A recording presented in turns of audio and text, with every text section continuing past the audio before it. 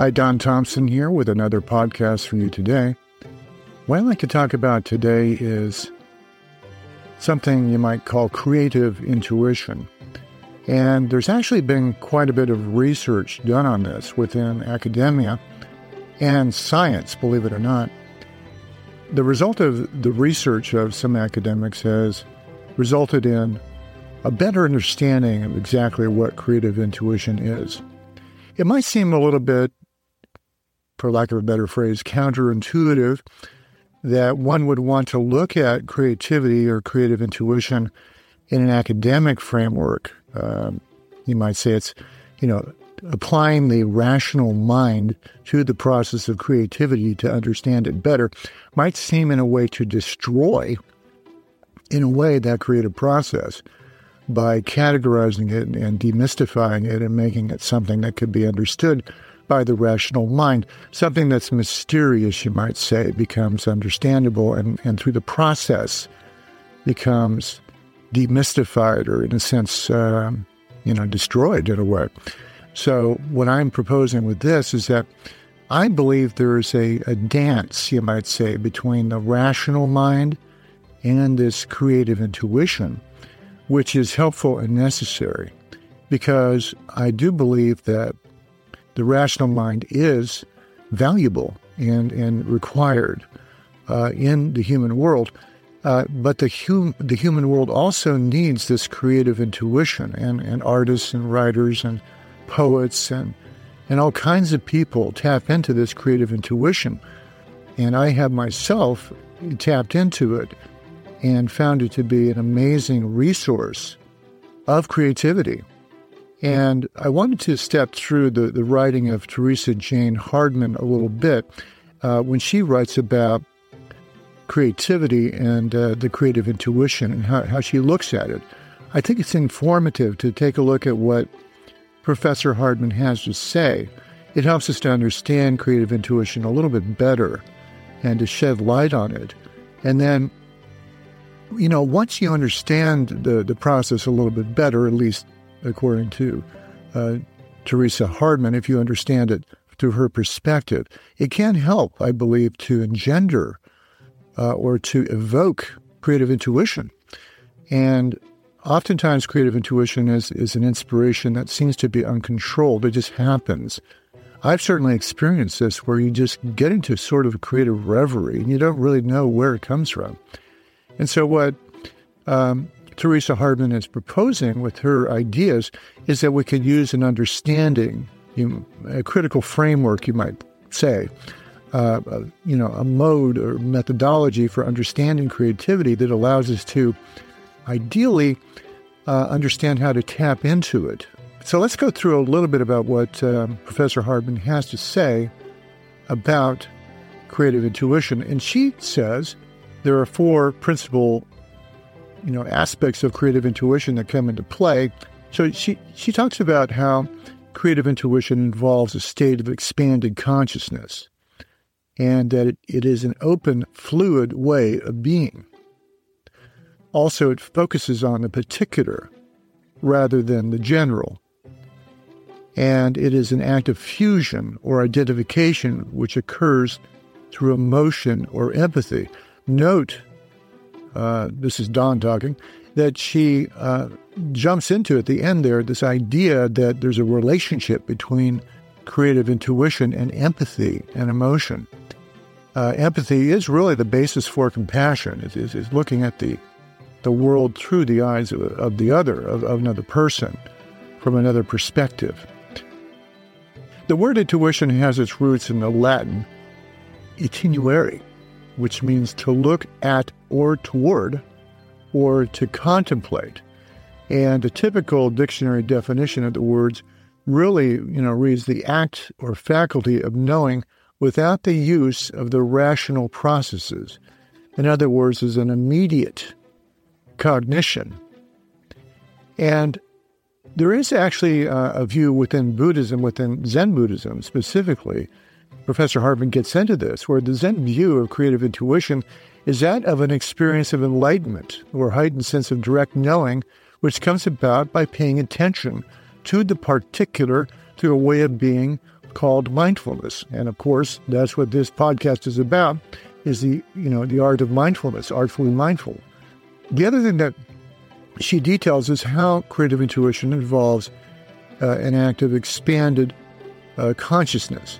So intuition involves a state of consciousness that is not clearly defined because they exist in the realm of the so-called conscious and the so-called unconscious. The intuitive experience creates a connection between the conscious and the unconscious, giving rise to an expanded state of consciousness. So what Teresa Hartman goes on to explain is that intuition involves a state of consciousness that is expanded.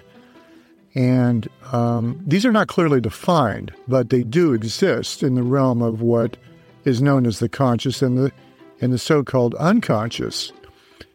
And she goes on to reference Carl Jung, the psychologist Carl Jung, in defining the unconscious mind. And we've talked about this in other podcasts, how the unconscious mind is defined by Jung, and also the collective unconscious is defined by Jung as that which is below, or not necessarily below from a value perspective, but it's something that's underneath or hidden from the conscious.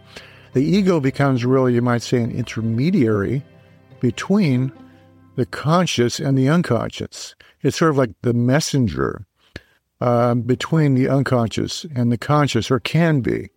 Once the unconscious, through the intuitive process, becomes revealed to the ego, it becomes a conscious thing.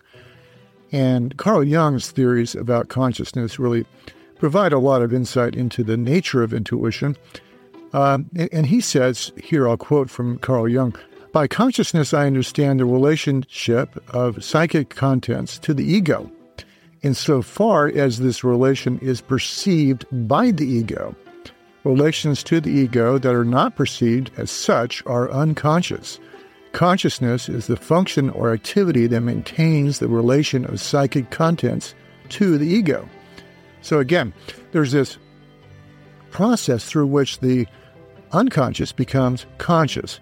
And this is really the intermediary flow of the unconscious to the conscious mind through a process that's called intuition. Now, Jung defines the ego as part of ourselves, which gives rise to a sense of a distinctly personal identity. And I talked about this in other podcasts at length, where the world of the relative conscious mind is the world of the ego. And it's a world of identity. It's a world of a sense of I, a sense of self. And this is very important. I mean, this is very important to people. It's what really distinguishes them from other kinds of mammals. The unique way that human beings experience a sense of I. Now, Jung's theory of the unconscious gives us insight into the nature of intuition. Really, he says that the unconscious is the quality of life that is lived but is not reflectively known. It's an area of unexplored and unappropriated lived experience which is beyond our understanding until it moves into the consciousness. Now, in Jung's view, the unconscious does not obey the laws of time and space and causality that govern conscious thinking. This is the nature of the unconscious, according to Carl Jung. Now, because reality cannot really be reduced to fixed concepts, it is regarded by people, philosophers that think about this, as well as in Zen Buddhism, as a kind of emptiness through which the impermanent states or processes flow in time. So ideas, processes, mental states, they flow in a continuum through time. And we've described this, when we talk about mindfulness, how time is a continuum. There is no sense of really there being a fixed state of the future, or which hasn't yet occurred, or a fixed state of the past. These are all ideas. Really, time is a continuum, and we observe thoughts as they pass through us in this continuum of time. Now, this does not mean that there is a literal nothingness. I'm going back to Professor Hartman here. But rather, this emptiness or sunyata refers to the fact that nothing in itself can exist. In other words, things cannot exist as separate things. They can only exist in relationship to other things. we can reach an expanded state of consciousness that really takes into account this sense of emptiness. You reach this state of emptiness, this state of intuitive knowing, by meditation. That's how it's reached, at least in my experience. That's certainly how it's reached. If you want to consciously evoke intuition, that's why you want to practice mindfulness meditation. It's really a way to evoke or tap into this intuitive world, this unconscious mind. And by doing that, you just allow it to be, you allow it to flow through you, you allow it to percolate up, you might say, from the unconscious mind, this intuition. So I would say the best method that I know of is to use meditation as a way to evoke creative intuition. It requires an open, fluid way of being. This is what Dr. Hardman is telling us. As intuition becomes a way of knowing, you're able to tolerate ambiguity and uncertainty. So part of the process of mindfulness meditation, as you go through this meditative process, you can become a little bit less attached to the idea that everything has to be known. You can let go of the fear of the unknown and allow, you might say, the unknown to be. And by doing this, you're being a little bit less, you might say, fixed in your opinions. You're being a little bit less fixated on reality in that it has to be a certain way or have certain outcomes. That isn't really so important within the world of mindfulness. As we become more mindfully aware, we're not necessarily so attached to outcomes. It's not to say that we don't have, the requirement to attempt to do things in a certain way or to make things happen, so to speak. But once we set our intention out on the world, we don't necessarily get so attached to the outcome. So the ego consciousness, according to Dr. Hardman, is a very limited and false sense of self, and therefore is an obstacle to the experience of creative intuition, as it inhibits and restricts consciousness. It dampens consciousness, in a sense. It dampens the ability of ourselves to tap into this intuitive sense. So by becoming more fluid, you allow for the creative flow to work through you more readily. And by doing this, you become, in all intents, more creative. You become more, you have an increased ability to tap into this intuitive, creative side of yourself. And again, the way to do that is through mindfulness meditation, or a way to do it is through mindfulness meditation. The next thing that Dr. Hardman talks about is that we have this ability to focus on the particular, and that is a way to evoke or see this creative intuition. Now, what does she mean by that? It's a very fascinating idea. Here we say focus on the particular. Now, in some of the podcasts, I've talked about really the specifics of how to focus on the particular, and really it has to do with moving the mind, moving your attention to something very specific, something very particular. In meditation, this is often done through meditating on a candle flame. It's something very specific. It's something very particular. It's something very simple, really. And what you're trying to do by doing this is really allow yourself to relax and let go of all of the mental chatter that is defining reality as it takes place in your life. You're focusing on the particular. You're focusing on something specific. It could be a candle flame. It could be the way that the light is coming through the windows.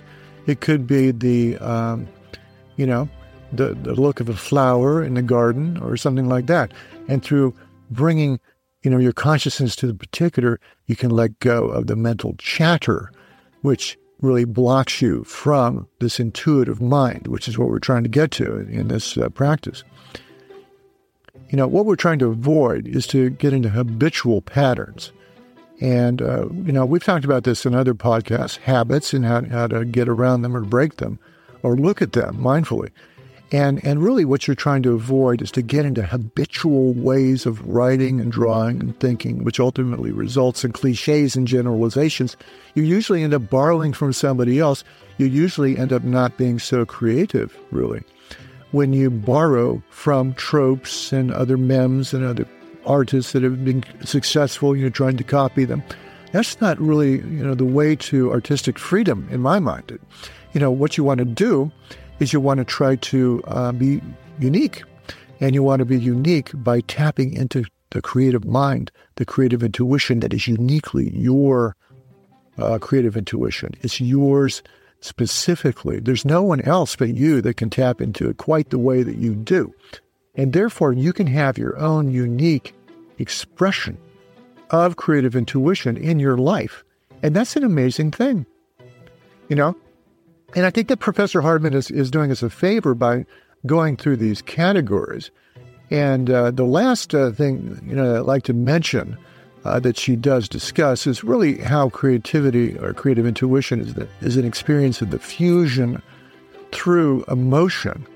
She specifically references the philosopher Martin Buber, who describes the relationship to reality as it evolves into an I-thou relationship in which we truly see and listen to what is around us.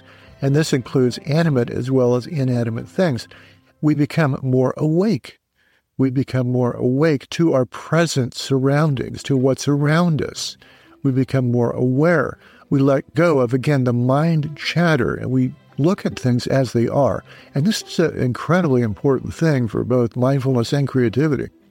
And through emotional engagement with the particular, as mentioned before, the conceptual ways of looking at life really dissolve, they disintegrate. And we're able to enter into a deeper and more direct relationship with what is around us and experience a state of interconnectedness, non-duality, or, as Professor Hardman says, fusion.